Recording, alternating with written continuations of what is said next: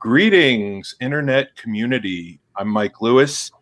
I'm here with David Lafferty and Brett Stalkeld, both from our glorious neighbors to the north in Canada. Or I guess I'm their neighbor to the south. I'm outnumbered. Hey guys, how's it going? It's good to be here. Good. So today we are talking, we're doing an episode of The Critical Catholic, where we talk about conspiracy theories and how to think critically and how to be a faithful person who uses reason. Today's episode is going to throw a little bit of a wrinkle into some of the things we've talked about in earlier editions. What happens when conspiracy theorists land on something that's partially right? Why don't we first just check in with you guys? Brett, what's new with you? Welcome back. First time we're both on the air at the same time. I'm a little rusty, as everyone can tell. Yeah, well, lots going on. Busy time, but yeah, when the lab leaks thing kind of blew up, like shortly after we recorded our last episode that I was on with David 2 weeks ago, I just thought like there's some thinking through to be done here, because it looks like, I mean, the surface read is like, oh, the conspiracy theorists were right all along, and that can lead to a lot of confusion. So I just wrote you guys and said like, hey, I think there's a conversation worth having around this lab leaks thing, and then a few other connected points that we've chatted about by email over the last week or so. Yeah, absolutely. And David, welcome once again. I don't know if you have any opening thoughts, and then maybe you can lead us with your prayer. Yeah, well, I when Brett suggested this topic, I thought, yeah, this is actually a great thing to look at, because we got to be careful not to fall into the sort of opposite trap of like where with conspiracy theory, people reject everything that the sort of mainstream narrative or the mainstream media presents. We have to avoid the trap of just rejecting everything that maybe is floating around out there, the theories that are floating around, because we have to keep a little bit of an open mind, although we still have to maintain our critical faculties and try to sort fact from fiction. So I think this is actually a fantastic topic, because we're seeing some of this happen right now. People are trying to sort fact from fiction and try to figure out, what do we do now when it seems that maybe some of these conspiracy theorists about COVID-19 were a little right when it comes to one particular thing. So we'll continue with that in a minute. But first, I'll just offer a quick prayer to get us started and to guide our conversation. In the name of the Father, the Son, the Holy Spirit. Amen. Heavenly Father, please guide us in our discussion. Help us to dispel confusion, discern fact from fiction, and cleave to the truth. Allow us to contribute to the creation of a healthy Catholic media culture. Amen. Amen. I love the verb cleave. I know. I was just thinking about that. I love cleaving. Yeah. Where did you get the prayer? Did you write it? Did you that one I just wrote. Wow. That this idea of cleaving to the truth, it's fascinating to me, because as Catholics we're supposed to cleave to the truth of the Catholic faith, right? But I thought also, as Catholics, I think we need to cleave as close as possible to the objective truth, the empirical, actual truth out there. So we need to do both. We can't blind ourselves when it comes to the objective truth and critical thinking and that sort of thing. So that's where that comes from. Well, and that's, I think, one of the main one of the main threads in Catholic thought is that faith and reason shouldn't come into conflict with one another. And one of the things that we notice quite frequently in fundamentalist thought is that the theological concept is that the scientific finding is sometimes seen as in conflict with the theological concept, and then the two of them have to fight it out. And of course, if you're a religious person, especially if you have a little strand of religious fundamentalism in you, then you might resort to things like confirmation bias, or any excuse is a good excuse to defend your position. And so I think this may be when we talk about faith and reason, Brett, you mentioned that some people have said to you, like, you shouldn't be voicing your opinion on vaccines or on COVID because you are a theologian. Right. Like, stick to the religion. What's your response to that? Yeah, it's interesting. Like, some people, it's a fairly common thing for me to engage in on social media, questions around vaccine and the virus and whatever else. It's not the only thing I engage on by any stretch. One of the things that happens on social media is if you engage with people on certain subjects, the algorithm will show you whenever they post on those subjects. So then you get a cloudy picture, actually, of what emphasis they are placing on something. Because if you don't want them to put emphasis on something and you get upset about that and interact with the post, you'll get shown more of those kinds of things. So some people have accused me of being obsessed, so I went back and scrolled to see, like, okay, how often, and it's like, well, it's way less than half. It's probably less than a third of my posts relate to, like, the most pressing thing happening in the world. I mean, not every single day. There's other things that happen, of course, but like over the last stretch of time. But I mean, why is a Catholic theologian really interested in this question? And I mean, there's personal reasons, of course. I find certain kinds of things interesting because of my personality or my, circumstances and the people around me. But as a Catholic, like, there's two huge things. The first is being pro-life. I mean, this is a life issue. Like, there are millions of people have died, and how we handle this shapes whether more or fewer people die in the future. So first and foremost, it's a pro-life concern. I think Catholics need to be really serious about those implications.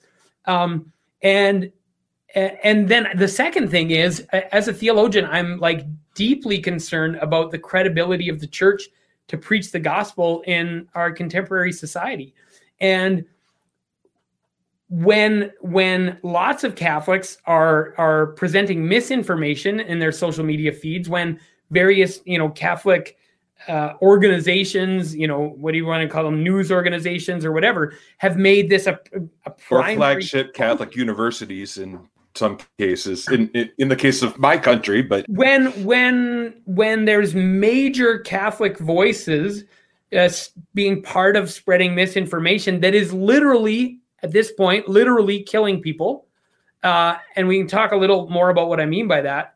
I think there's a responsibility for Catholics who have a public voice, who have the capacity to engage in these kinds of questions, to say something about it, because it's about the credibility of the church. And I mean, if we as an archdiocese, for instance, were to cave to some of the loudest voices who are making certain demands on us, we would have contributed to the deaths of who knows how many vulnerable people in our community. I mean, if you've been to a Catholic church in Canada lately, it's the number of people over 70 is a significant percentage, right? When we're looking at this from a diocesan protocol point of view, we say, like, those are our people, and whatever we do in how we celebrate Mass or whatever in circumstance, we have to be protecting those people, right? And like the scandal, if we were careless with the lives of the vulnerable in our own community, never mind that creating vectors into the broader community, So those two big things, the credibility of the church and the pro-life witness, like, this is a life and death question. And I'll explain the comment I made earlier about people dying from misinformation. In my part of the world right now, we announced, so Saskatchewan, we announced, between 0 and 3 deaths per day, typically, from COVID right now.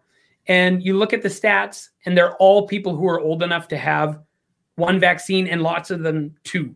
And the government came out a couple weeks ago and said explicitly, everyone in the ICU right now is someone who could have had a vaccine and declined one. I mean, it's that straightforward. If you're dying of COVID in Saskatchewan right now, with very rare exceptions for people who are not medically indicated to get a vaccine, and we all need to get vaccines to protect those people, right? So taking out that tiny subgroup that was not medically indicated for a vaccine, if you're dying from COVID in Saskatchewan today, you're dying of misinformation. Well, and you know, I wrote an article maybe in early December of last year because Bishop Strickland of Tyler, Texas, has been pretty outspoken in terms of, you know, refusal to get the vaccine. He's openly dissented. You know, he signed the Athanasius Schneider public letter and has never recanted it. You know, since then, both the USCCB and the CDF have, you know, weighed in and contradicted what he said, or, you know, what that document says, and he's never backtracked from it. And so I actually titled the piece, and I mean, for all of you talk about obsessions and things like that, and people say we have obsessions with things. It's like the number of bishops that we have gone after criticized by name where Peter is probably under 10. But, you know, I made the headline of that particular article. And I know you work for the church, so you don't have to win, but I made the headline a dangerous bishop, because he is the advice that he's giving is literally risking people's lives. And if people follow what he says, then that's, obviously it's a blow to credibility, and people could wind up dead because of it. So David, do you have any thoughts on? Yeah, I mean, it's very true what you're saying, Brett. I mean, you look at people like, let's say, like Archbishop Vigano. You know, he's someone who's created a whole sort of Catholic anti-vaccine cult almost, like through social media, through the news outlets, Catholic news outlets that publish his stuff. You know, every person who's in an ICU right now who could have been vaccinated but who didn't, you know, this is partly on them. This is partly on people like Archbishop Vigano. They're going to have to account for this, and it's a terrifying thought. But it's hard to believe that they just don't care, or that they. I mean, it's so frustrating. And like you said, it's a counter witness. Absolutely, it makes the church, the rest of, you know, Catholics, and some Catholics have been doing an exemplary job, you know, when it comes to this, and some bishops, even, you know, like Archbishop Vigano is a sort of extreme version, right? Like he just kind of comes out and he says, you know, the vaccines are part of this, you know, Freemasonic plan for global control and all this stuff. Other ones will kind of twist the official theology. So, you know, you have the USCCB, I think, saying that, you know, it's morally licit to take the vaccine, but if some people decide they're going to, you know, make a heroic witness or whatever, right, that you know, that's acceptable as well. Now, for a lot of these Catholics who are already sort of anti-vaccine, they have a sort of LifeSite News mentality. Of course, they're going to go for the heroic witness option, right? Because not only does it give them an out here, they don't need to take the vaccine, but it makes them feel like they're braver, they're better Catholics. They're the ones who are, you know, standing up. And I mean, I see this rhetoric all the time. This idea that, you know, the ordinary Catholics are you know, kind of cowardly. We're all just sort of, you know, hiding in our homes, and because, you know, we're so corrupted by the world and all this stuff, and then, you know, you got the brave Catholics who are willing to go without the vaccine and go to, you know, take risks and go to mass and go out without masks and all that stuff, and then go straight to heaven. Yeah, and then and they'll be rewarded for it, right? It's a very powerful and dangerous narrative, but I find it's extremely troubling when it's sort of twisting the official theology by taking, you know, what is supposed to be an exceptional maybe a situation, and then twisting it into something that they're all going to embrace as the norm, like this heroic witness. Well, and two things that strike me about that. The first is when the Vatican says, like, vaccine shouldn't be mandatory, but if you're not going to get it, you should take extra precaution to not become a vector yourself. the same people in my social media world who are against the vaccine are against social distancing and face masks and everything else. So they're not actually doing what the Vatican says, right? They're not saying, I will take a heroic witness to life by not receiving this vaccine that I see as morally compromised, even if it might be licit in some exceptional circumstance. I won't take it, and I will make a personal sacrifice by doing extra things to keep other people safe in order to make a witness. No, you say, I'm gonna do a heroic witness that also is really convenient for me. Like, that's not how heroic witness works. Heroic witness is a kind of martyrdom, right? It should cost you something. And so it's if you're not doing what the Vatican says for people who are doing this heroic witness and taking extra precautions, but you're actively advocating against such precautions or even mocking people who take such precautions, then you're not doing heroic witness. You're counter witnessing. I mean that's not the way heroic witness works. And I think the second thing I want to say about this is right now we're in this really awkward position, right? Every once in a while it goes through your head. You think like, sinner that I am, sinners that we are, you think, gosh, wouldn't be too bad if one of them got really sick and learned their lesson, and then you think, well, obviously that's a terrible thing for me to think, and I don't believe it. But what should I think?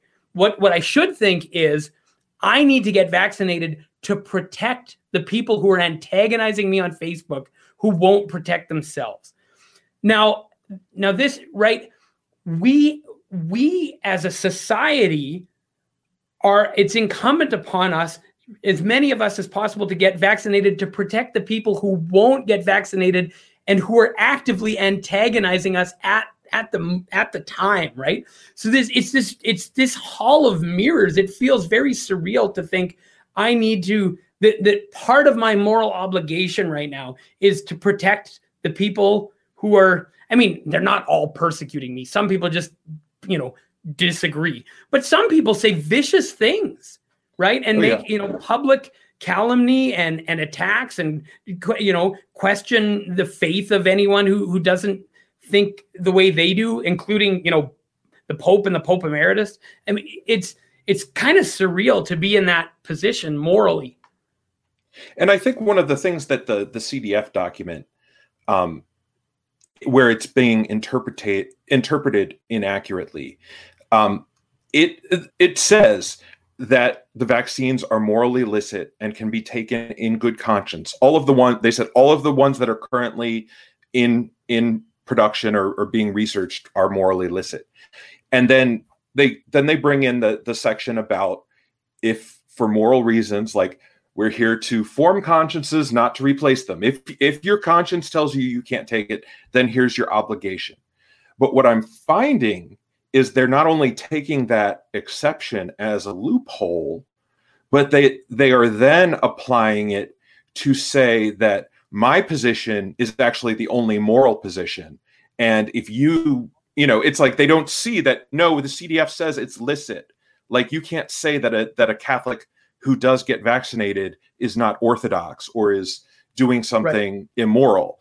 And this is the kind of thing that I've found with like Amoris Laetitia, where they would say, well, and you have certain dioceses where they implement policies that do not allow any exceptions whatsoever, which, if that's what the bishop thinks is the best pastoral response, okay, that's fine.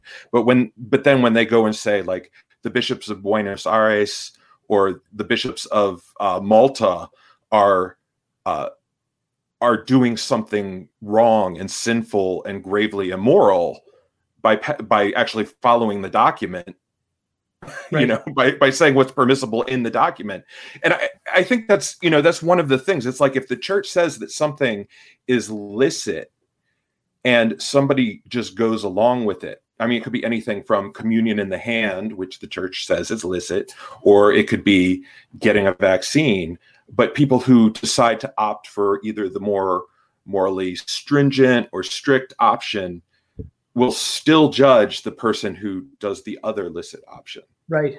Does that make sense? Maybe you're a theologian. Yeah. Maybe you could explain it better than I did. But well, no, I the point is a good one, right? I thought the communion in the hand is an interesting argument, because you try to have it both ways. You want to say on the one hand, both, when it serves my side, I want to say both are licit. But then when the tables are turned, I say, but mine's better. And right. And so it depends on sort of where you're situated, which argument you prefer. And I mean, one of the interesting things about the argument that the vaccines are immoral is it became clear fairly early on in these debates that the level of sort of moral connection that at least the mRNA vaccines have with the cell line HEK293 is the same connection as Tylenol or Tums. Yeah. And once that became clear and it wasn't disputed. I mean, once it was out there, everyone was like, oh, that's kind of too bad. But in my neck of the woods anyways, the arguments against vaccines shifted away from being moral arguments and started being, and I think you can even see it on LifeSite News. LifeSite News was trying to make the case that these were immoral.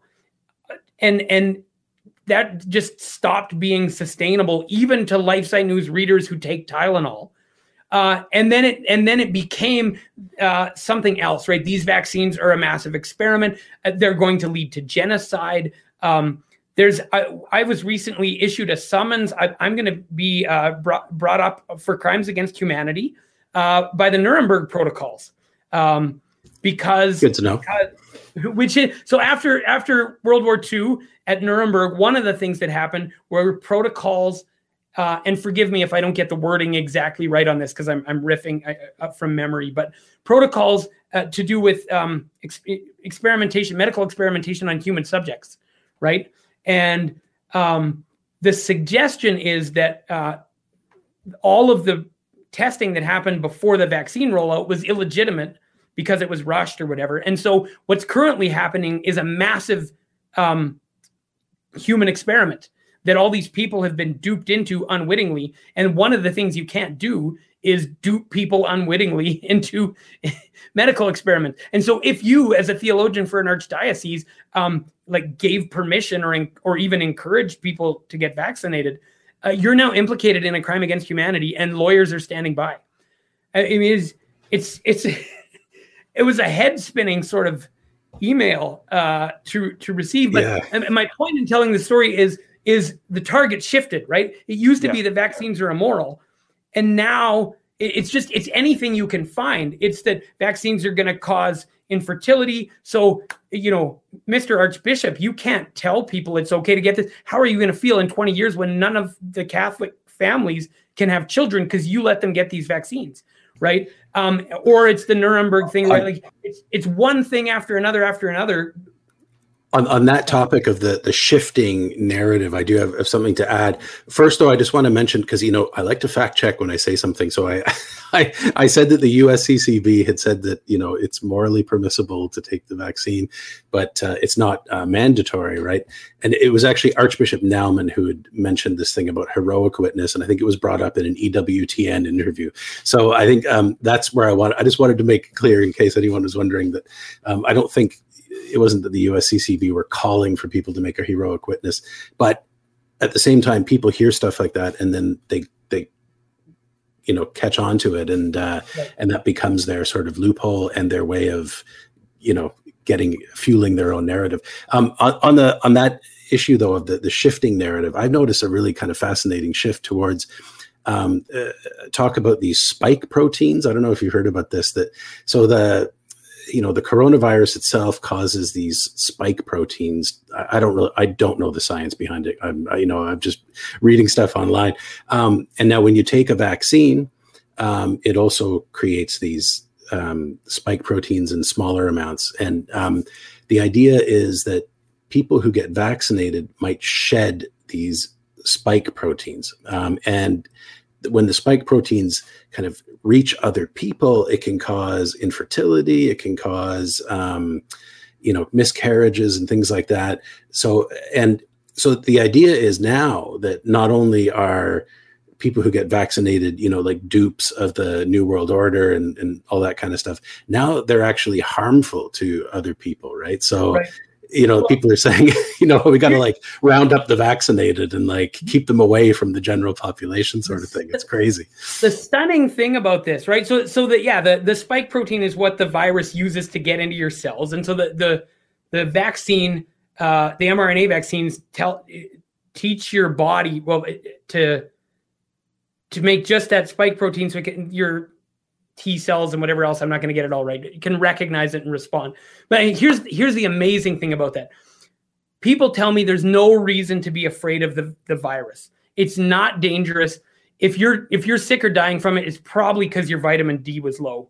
And in any case, you can treat it with ivermectin, like no problem. Everyone would be fine. If we weren't keeping the treatments away from the people, nobody would be dying.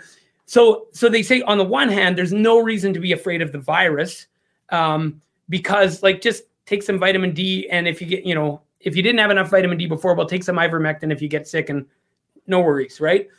They're terrified of minute amounts of a spike protein, which is just part of the virus, right?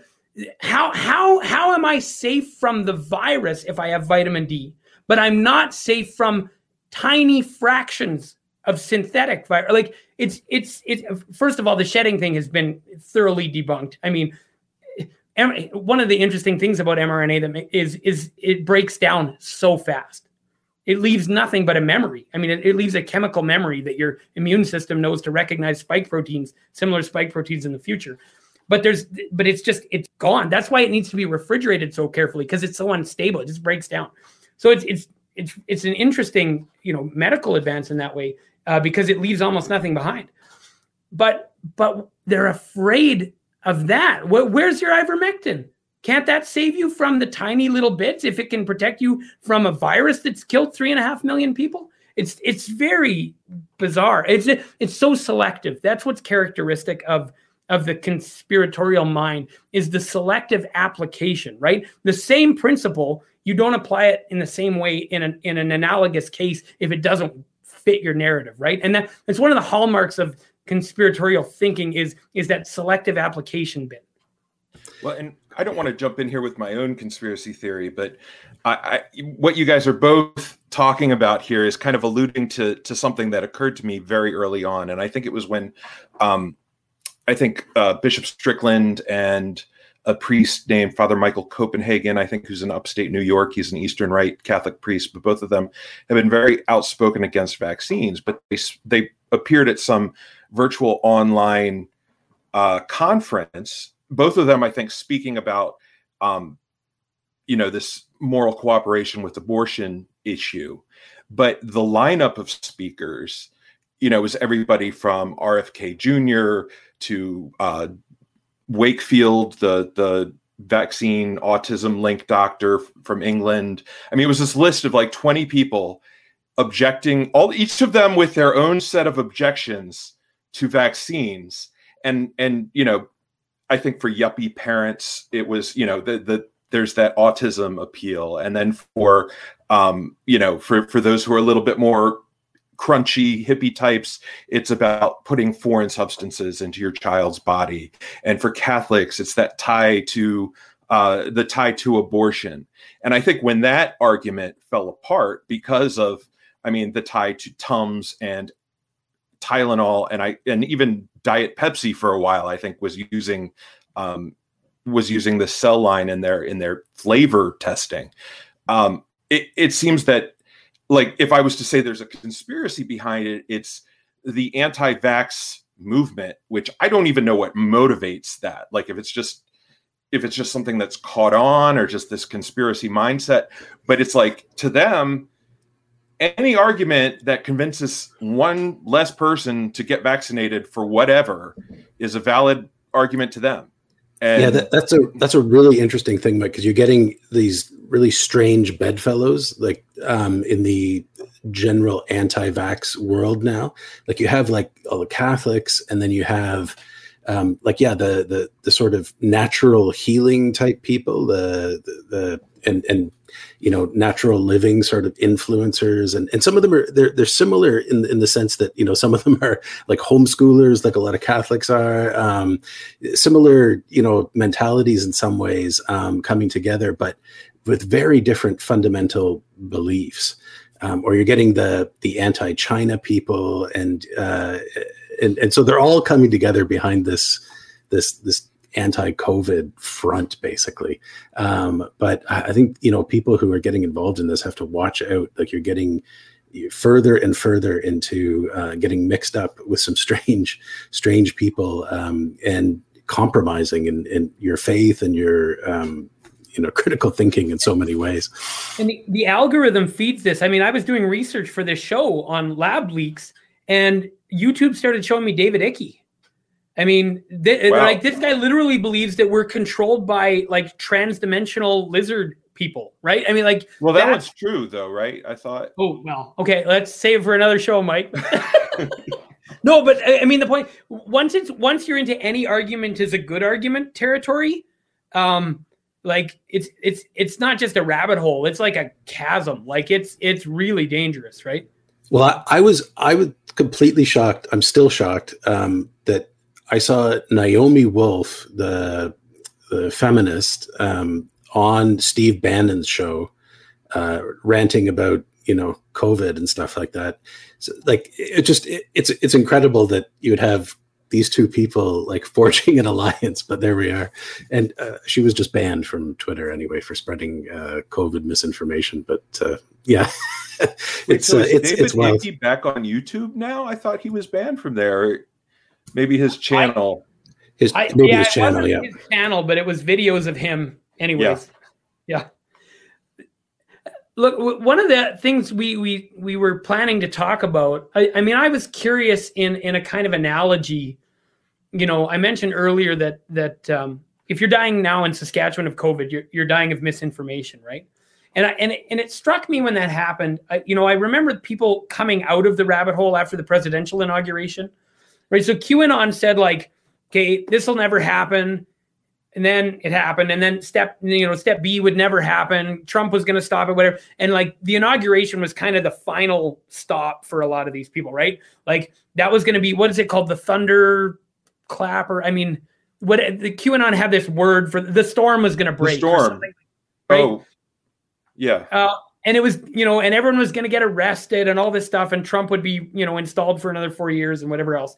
And this got stretched on, until the inauguration happened, and none of that took place. And then people started saying, whoa, like, how did I get to this stage of believing this stuff? And I wondered to myself, when we get to the stage where the only people dying from COVID are anti-vaxxers, does that same thing start happening? And I think I don't think it happens in exactly the same way, because one of the things about COVID is it's built itself. The conspiracies around the vaccines have built a safety net, which is, well, it might not happen. It might not happen for 15 years, right? We won't know about all the impacts for 15 years, and so they've built in this safety net, but what I've started to see as more and more people have gotten vaccinated, and as people in your circles get vaccinated without ill effects, is the soft core of the anti-vax, right? And there's a spectrum. There's like, oh, I'm just a hesitant person in general, so I don't rush into these things, to like, I have these suspicions about these people, but I'm just going to wait and see, or whatever else. To the like, I'm pretty sure something nefarious is up here, but also people are dying.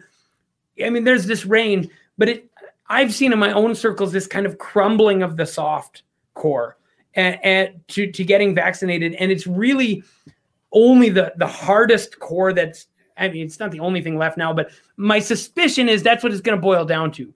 It's going to be that like the hardest core will be left, sort of like QAnon, right? And because they will be forced into ever wilder sort of claims to substantiate what they've been holding to that point. I like, how does that strike you, that analogy or or is that what you're seeing in your circles, or what? Two things are coming. Well, I mean, for me, two things are coming to mind when I look at Pope sort of the decline against Pope Francis, which is kind of a parallel to what we saw maybe during the Trump administration and as this QAnon and COVID stuff started happening. But it was, very early on, it was Pope Francis was concerning, right? He was troubling, he was confusing.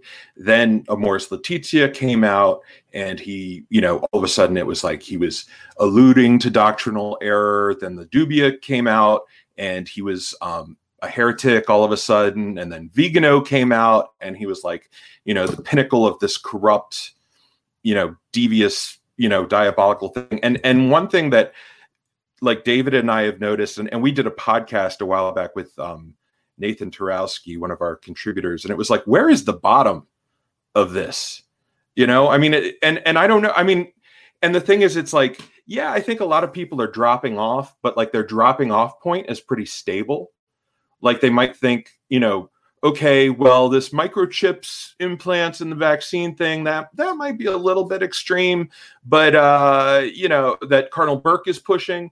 But Pope Francis is still a heretic. It's like they reach their threshold and they let other people keep going without, and they're okay, maybe we don't like the current Pope, but Vatican II, that mostly valid, I mean, and so I feel like with the COVID stuff, I think it's sort of like, okay, well, that guy is really crazy, but I mean, it's still COVID. The vaccine is still bad. I don't know. To me, I'm not seeing a huge, not everyone is going fully down into the rabbit hole, but I'm also getting a sense that that people aren't really bouncing back from it. I'm not witnessing it. Are you, David, witnessing people? I mean, I don't know. I still see a lot of anti-vax sentiment out there. But yeah, I think that as we move along, it's going to be the hardcore that's remaining, because eventually people do have to decide, like, am I going to say, hey, I was mistaken about this. I got to pull back. I got to get back into the real world. Or are they just going to double down, keep doubling down to the very end? And there are always going to be some who keep doubling down to the very end. They're going to, even if they all get kicked off the big social media outlets, they're going to end up on Telegram or, Parler or whatever opens up for them. They're going to create, and what's worse is that with these people, because they're going off onto these more isolated social media outlets, it's even more of an echo chamber. Yeah. And I think, the best thing for freeing yourself from conspiracy theory or just having a critical outlook in general is to be exposed to a lot of different viewpoints. That's like one of the key things. You got to be able to, question your own thinking a little bit every now and then in order to actually see clearly. And unfortunately, those people are not going to get that. But yeah, I do think, we also got to think there are probably a lot of people. I'd expect there are people who are online talking about how bad the vaccines are, and in real life, they got the vaccine. Like there's people who can be sort of like live a double life like that. Well, I get the sense that half the people who are like, traditionalist trolls on Twitter either don't go to mass or have never been to a Latin mass in their life. I don't know, like the anonymous, like I don't know. It's like, what is your experience with real people? Because what you're talking about is not, human to me. But here's another an example from history, and I'm probably the least qualified of the three of us to talk. I'm suspecting to talk about it, but I think it was 1833 and 1844 in New York State, the Great Disappointment. I think the guy's name was William Miller. He was a preacher who, just like we had Harold Camping in 2012 or whatever, calculate the end of the world. Like the world's only going to last for 10,000 years. And this is, this date in 1843, so that, they sell all their possessions, and his followers and they would go up on the mountain in the white robes and wait for the end of the world, the rapture, to pull them up. And it didn't happen, that's the end of that. But went back down, did some calculations. Oh, we were off by a day. Okay, well, let's go back up the mountain tomorrow. and then and they went up, and then they were all raptured in the world. No, it didn't happen. So they went back down the mountain, recalculated it off by a year and a day, it turned out, from his original calculation. 1844, they all went back up the mountain, this time really hoping that they'd be raptured because, they had been laughed at for an entire year. And I don't think that there was a fourth time. But one of the things that resulted was a lot of denominations are linked to that. I believe like Seventh-day Adventists and Jehovah's Witnesses, and a lot of those, Northeast, like something about mid 19th century in New York State was big for starting interesting religious traditions. I think even the Shakers may have come. That was the time of I think it's the Second Great Awakening. There were these two. Maybe. Even the Mormons kind of came out of the same area around, a few decades away from that. But the thing is, it's like, but those people who went up the mountain, they ate some crow about that particular incident, but they didn't actually change their mindset. They just found other people to follow and other things to do. So maybe David Icke will be the next, In answer to that question, I got to say, so we're looking at what happens when, these things are predicted, they don't come true, and people have to deal with it's cognitive dissonance, right? Like you have to deal with this cognitive dissonance and resolve it somehow. Now, and again, I'm shifting the topic a little because we have 15 minutes left and I want to get to it. I know where you're going. Okay, yes. What do we do with when people, like, let's say people who are trying to think critically and trying to avoid getting sucked into this conspiracy world? What happens when these guys actually get something right? So right. And that's what we were talking about at the beginning, this idea of the lab leak theory. Brett, do you have can you add a little about the lab leak theory and what this kind of means? Right. Yeah. So for people who don't know, where did the virus come from? Was it zoonotic, right? Did it come directly from an animal population, or did it come through a lab? And both those possibilities have been available from the beginning. Those were the two options. There's a major lab in Wuhan that does this kind of research. So, it's not crazy to think that that's one of the possibilities, right? But most of the narrative said zoonotic, right? And now, just in the last few weeks, it's looking like the lab leak hypothesis is more and more plausible, maybe probable. Who knows? We don't know, but it's a legit part of the discussion, right? And so, what this looks like, if you're thinking conspiratorially about a whole bunch of things related to COVID, one of the parts of the puzzle was the lab leak theory, and it fits a nice conspiracist framework because it's got nefarious actors and bad governments and lying scientists and lying media and all that kind of stuff, right? And so it fit nicely in there, and so it was immediately grasped upon. Now I want to say from the beginning, I watched the lab leak theory and I thought to myself, I didn't think it was the most likely because the experts didn't think it was the most likely, and I hadn't seen evidence, otherwise. But there was a kind of plausibility. But then there were two different kinds of lab leak theories. There was like, hey, there's a lab in Wuhan, and they do certain kind of work there, particularly what's called gain of function research, where you give viruses capacities in order to study them so you'll be better prepared for a pandemic. Well, they do that work at that lab, right? Okay, that's a plausible thing. Then you could go the other way and you could say like it was like a bioweapon developed by China and released to destroy the world and upstage all the economies and whatever else. Like, right?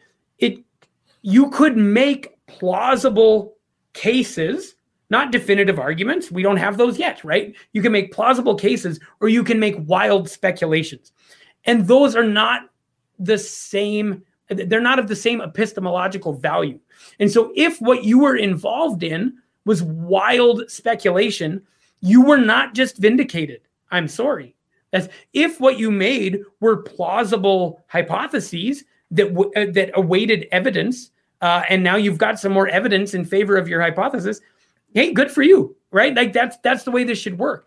But the deeper point is what makes a conspiracy theory is not simply the content; it's the form of the argumentation, right? It gets really weird. We said 2 weeks ago there are actual conspiracy theories, what I mean to say is there are actual conspiracies in the world. And every single person, conspiracy theorist or not, every single person knows that if there was a lab leak in China, the government of China will conspire to cover it up. Like, there's nobody who doesn't think that, right? Nobody thinks that China wouldn't try to keep the lid on this if it were right. So everyone thinks China is likely to conspire if this is the case. Does that make everyone a conspiracy theorist? Not in the way we typically use the term, right? That would be just changing the meaning of the word in the way we usually use it. And so I think it's important to recognize that, like the analogy is like, okay, I'm in grade 10 math class and I got a question right. And then I looked and I had actually made 2 different mistakes that canceled each other out. Now, should the teacher commend me because I got the answer right? Or should they say, actually, your process is wrong. You were right by luck this time. But if you keep applying this process, it's not going to work out well. And you're not going to get to truth regularly by doing it, right? And so whenever something like this happens, the question is, what worked here? Was it wild speculation without evidence that worked? Or was it making a plausible case that worked? And the worst thing that can happen is we say all other wild speculation is now on the table because some wild speculation got lucky, right? Instead, we should say like, no. And here's where it ends, right? If we end up finding out that the lab leak theory is either maybe we can prove that it's the case, or at least it becomes the most probable situation. How did we find that out? Not by the wild speculation, only by the careful reasoning of the experts. Not the people at their keyboards in their basements with their tinfoil hats. They weren't the ones who figured that out. Yeah, the deep irony is you don't trust the media. And now the mainstream media says that this is plausible. And now you say, even the mainstream media says it's plausible. Wait a minute. Doesn't that mean I shouldn't believe it now? It's this selective application process again, right? Yeah. Yeah, absolutely. I mean, this comes up a lot for me, when I'm looking at what's going on in social media. Like another example is we're talking about China here. There's been a lot of anti-Chinese, propaganda, I guess, being produced these days. A lot of it comes out of Steve Bannon's radio show, Pandemic War Room, which is he's working with this Chinese expat billionaire who wants to take down the CCCP, and so that's their mission. Now, it's not that I'm a big fan of China. I think there's incredible number of things to be concerned about when it comes to China, including stuff about the Uyghurs that we've heard about. I don't know if you know about this, but that this ethnic group is sort of being they're trying to kind of rid them of their sort of ethnic roots within China and replace them with sort of adherence to Chinese communist ideology. Now, there's a lot of truth in that, it seems anyway, like the information that's coming out. But it's so hard sometimes when you're trying to disentangle the real truth that's coming out about the Uyghur situation from the kind of like spewing of anything that they can find that makes the Chinese look bad that you get from these people like Steve Bannon. I found an article back from September 2020, a Vox article, and I'll put it in the chat after I'm done talking about it. But it was talking about how Steve Bannon and this guy Miles Guo, who's the billionaire who's helping him, they were promoting this new study that came out that said that the coronavirus was created in a Chinese lab. Now, the thing to notice here is that the study didn't actually say that it was just created in a Chinese lab, but also that it was intentionally released, or at least that's the theory of the study's lead author, that this was intentionally released into the world. Now, people at the time, scientists at the time, looked at the study, said it's completely flawed. It's not based on any real argumentation, so it was rejected. But the Vox reporter said that the people that they were talking to, the experts that they were talking to, did not,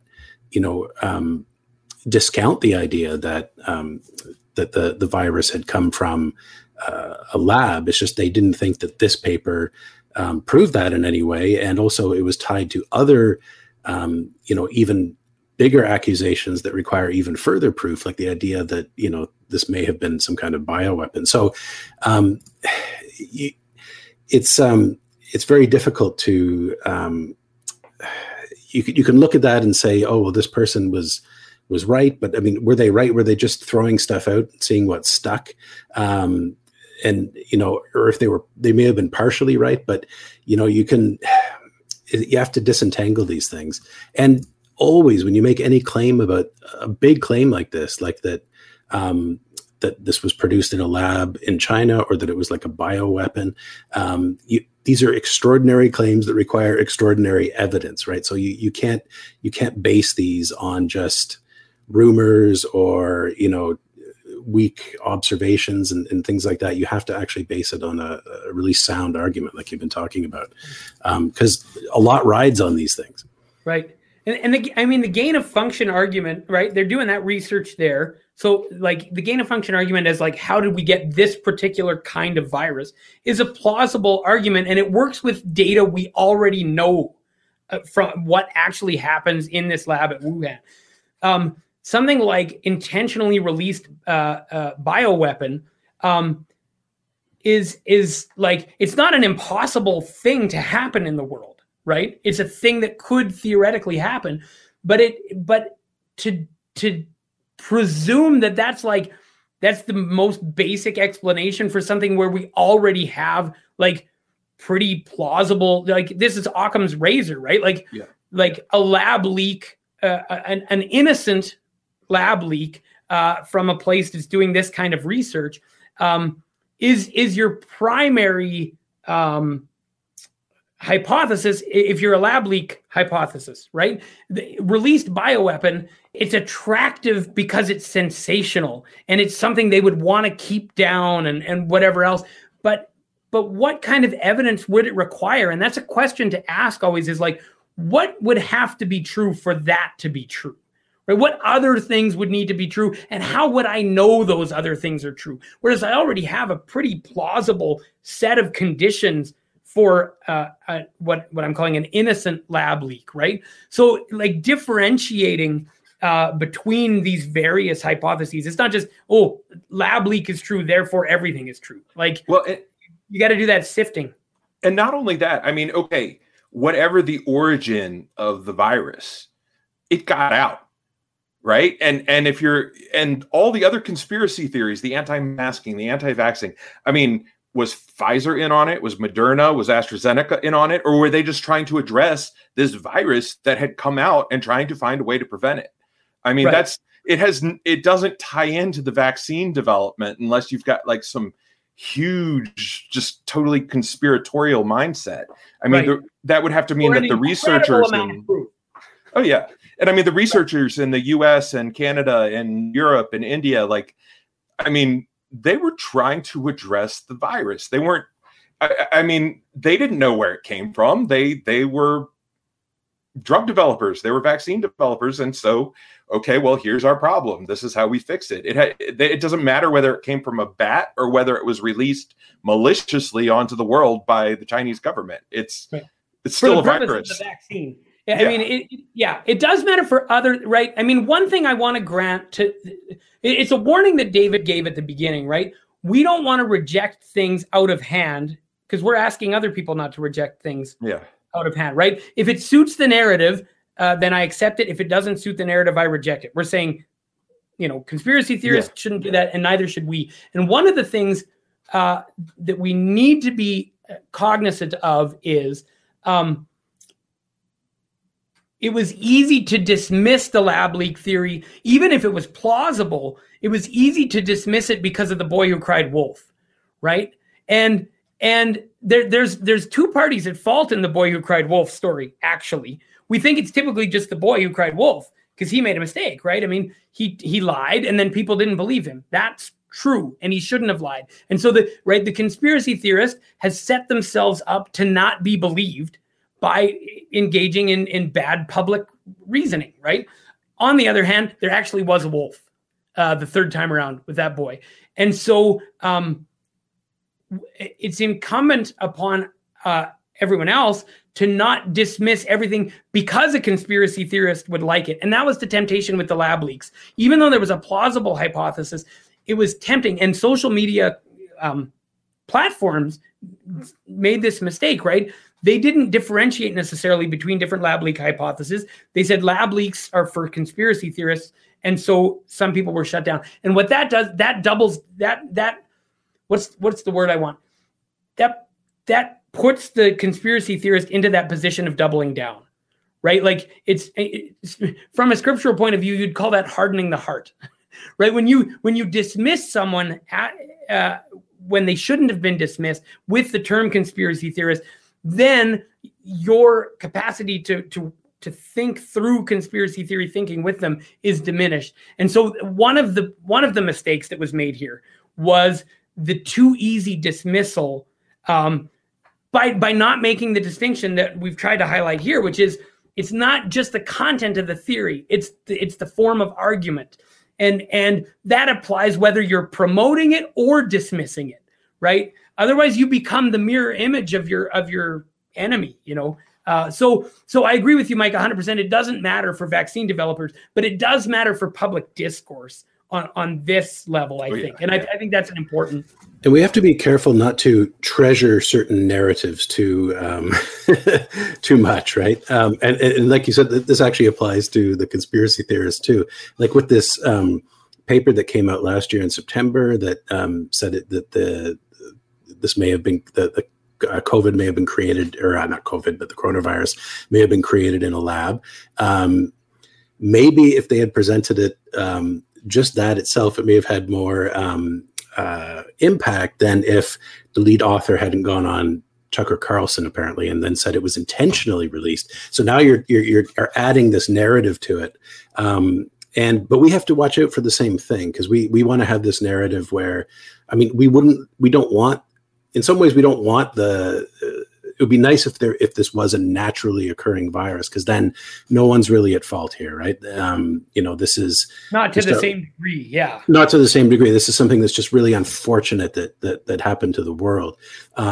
If it was a lab leak, then there's actual maybe geopolitical consequences that come out of this. And then, of course, if it was like an actual like bioweapon, right, then there's huge geopolitical consequences. But we have to be careful not to, like, I want it to be a naturally occurring thing, because we don't have to go through all this, but and we don't need to face, like, say, the anti-Chinese racism, which you get, we have I don't know if you get it out in Regina, but there's the newspaper called the Epoch Times that gets published and distributed sometimes for free to people's mailboxes. And it's all like stuff about coronavirus and how China's responsible and stuff like that. And it's, it seems to be generating some real anti-Chinese sentiment, which could get out of control. And I mean, I'd like that to be not true. If it is true, if it turns out to be true, then okay, we have to modify our narrative and try to think this through again in a way that doesn't put the blame on all Chinese people. And, we got to actually think it through, figure out where the blame really resides. So I guess the overall lesson is we have to be careful and cautious and patient as we go along. Right. And there's so many bad actors out there who are trying to push things one way or the other. We have to be just extremely prudent in the way we go about investigating this. And suspicious of our own temptations, right? We're tempted The lab leak theory, like you can check my public statements. I never said anything against it. I never called it a conspiracy theory or whatever else, right? So I can stand on that. But I will admit, I did react to it dismissively once when it was presented in a list of other conspiracies by Patrick Coffin. And he had listed a bunch of other conspiracies and he listed this. And I just sort of, well, of course, that's what he would say, right?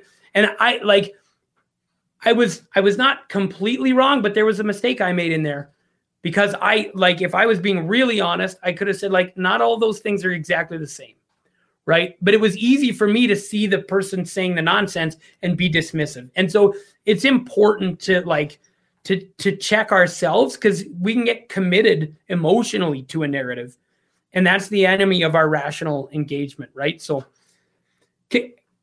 we're running out of time. Can I finish by telling a story? Yes. Absolutely. Please. Yes. That'd be great. So I was on 2 weeks ago. I said that my wife and I had been vaccinated and our boys were going to get vaccinated right away. We have 14 and 12-year-old boys. So then we heard from some people who were concerned they shouldn't get the boys vaccinated. Have you heard that there's some, teenagers who are getting the vaccine are experiencing heart problems. So you shouldn't get them vaccinated. Okay. So I look into the heart problem. Myocarditis is being reported among some teens who've received the vaccine. We don't yet know if that's at a higher rate than teens get it normally. So that work still has to be done. But whether or not there's any connection with the vaccine, what we do know is that it's extremely rare and in fact mild. People aren't dying from it. Myocarditis is an inflammation of a heart muscle. It happens often in human living. Most people who get it never even know they got it, don't go to a doctor, don't get diagnosed. And so, we did the research, myocarditis in teens. And and here's the real kicker. It's more likely to be caused, and more severely so, by COVID than by a vaccine, right? So adding all that together, we said, well, we'll still get the boys vaccinated, So we're out at a friend's farm last night, outdoors, not yet indoors, but we're playing outside, and it's a hot day here in Saskatchewan. And my 12-year-old Oscar, he's running hard all day, and there's water fights, and they're running in the bales, and Oscar has asthma, so running on the farm is a little risky, and it's dusty and whatever. So and then we eat a bunch of ice cream and all kinds of things that make you feel good in your body, right? So we get home, it's 10 o'clock at night, and Oscar's like, Dad, I think my heart it hurts a little. When I breathe, when I take a really deep breath, I feel something here that's it's not comfortable. I'm not sure what should we do. And I said, maybe just try to rest and breathe and drink something cold and see if it feels better, whatever. Anyways, so you got this 12-year-old who has an experience of something, who knows what, that feels like it's near his heart. Now, here's the end of the story. Oscar's not vaccinated yet because we haven't been able to coordinate things with our pharmacy. The day we called, they were out of supply, and we got busy and we had to check back in. Now, here's why do I tell the story? Because if you are looking for the vaccines to be a problem, then any adverse health impact had by anyone who is vaccinated is now attributable to the vaccine. And Mike, you talked about this last week in the story with your sister, right? Oscar didn't have the vaccine, but if he did have the vaccine, people would be 100% certain that any little feeling he had in his chest was attributable to the vaccine. I had a relative who had a stroke within a few weeks of her being eligible for the vaccine by her age. She wasn't vaccinated when she had the stroke. But if she had been, 100% guaranteed, the people around her who had been telling her not to get a vaccine would tell everyone that the vaccine caused her stroke. Now, she didn't die from the stroke, so don't panic or whatever. But this is the kind of thing, and this is what happened with your sister. And here's the flip side of it that I just became aware of. Now let's imagine that your parent has an adverse health effect. Maybe they die after receiving the vaccine, and you're convinced 100% that their death is attributable to the vaccine because of what you read on the internet. Everything is now attributable to the vaccine. what does that do to your capacity to mourn well? Your life is now a battle with the media, with the health establishment, with, right? Like all of your time and energy and anxiety is going to go into fighting for justice for your deceased parent. When there is, the chances are slim to none that the vaccine was responsible. So on the one hand, there's people experiencing what you experienced, Mike, which is awful enough. This kind of terrible, a family's in mourning. People are trying to attribute, a heart condition that was 20 or 30 years 40 in the making, life, 40 years, over right? 40 years. Yeah. To the vaccine. But the flip side is when those people's own loved ones die. And so, I mean, the basic story is all other causes of adverse health effects are now gone. There's no other reason that anyone gets sick. If you are vaccinated, it is the cause of whatever happens next. If you're 70 years old and most of your social circle are people in their 60s and 70s, adverse health impacts happen like weekly in your circle, right? And so one of the reasons this thing is going to hang on for a while is because it's been built to be confirmed by all these incidences. And we need to watch for that, because even those of us who are furthest away from like trying to not to be conspiracy theorists, I'll tell you, if I had gotten Oscar his vaccine the week before and then his heart was hurting, I'd sure wonder, and like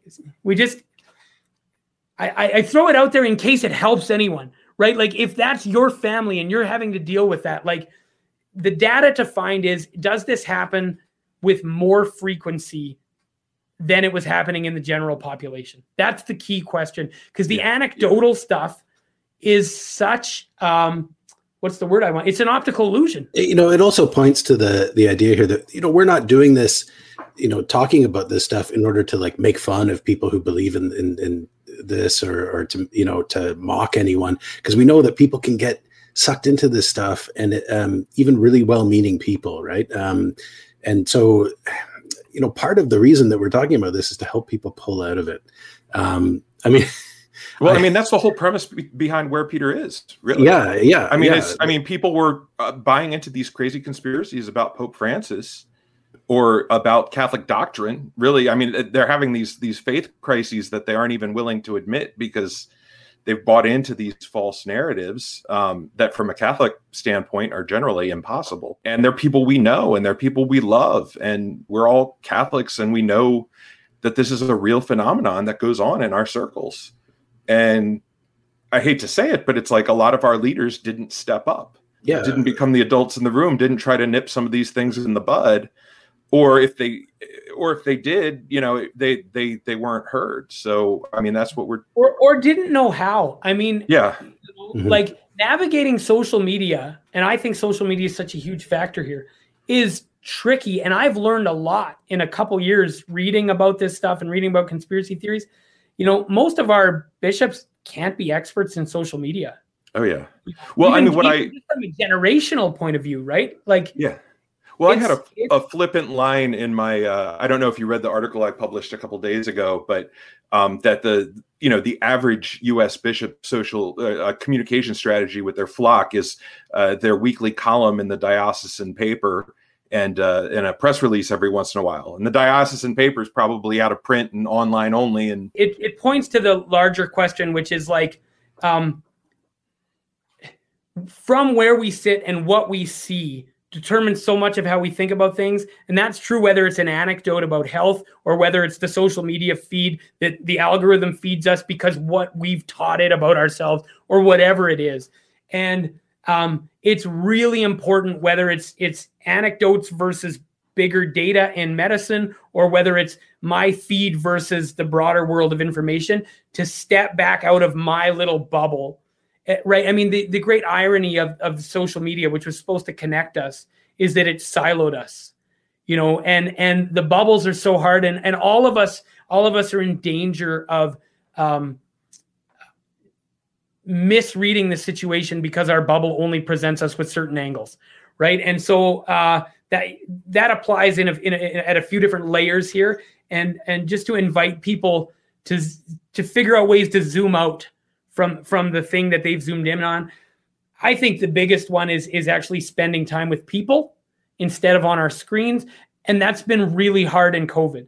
So as the restrictions lift, reconnect with people. If there's someone you've had a breakdown with on social media over this time, go for a beer with them, with family, right? I mean, we've got, I know your story, Mike, my story.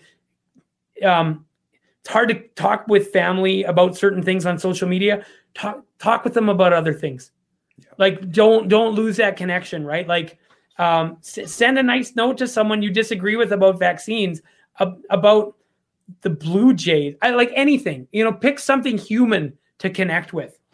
I really, just to end it off there, I really like that idea that, we should take some time to zoom out, because we spend a lot of time, social media helps us zoom in really tight on certain subjects and certain controversies. Take some time to zoom out and look at the rest of the world and, go outside, talk to people. It can do wonders. Well, we're way over time. All right. Two quick things. Two things. Okay. First thing is, if you like Where Peter Is and the Critical Catholic and Where Peter Is Live and the podcast, consider becoming a Patreon sponsor. Click underneath any of our articles or on the right-hand column of wherepeteris.com, and there's a link to our Patreon page. And then finally, the season finale of Where Peter Is Live is this Thursday. Taking a break, just because it's summer and stuff. We had Jeannie Gaffigan, our big celebrity guest, on Thursday. So look for that. It's on YouTube now, and I'm going to upload the video one probably later tonight, the audio one to wherever you listen to podcasts. So anyway, until next time, God bless and take care.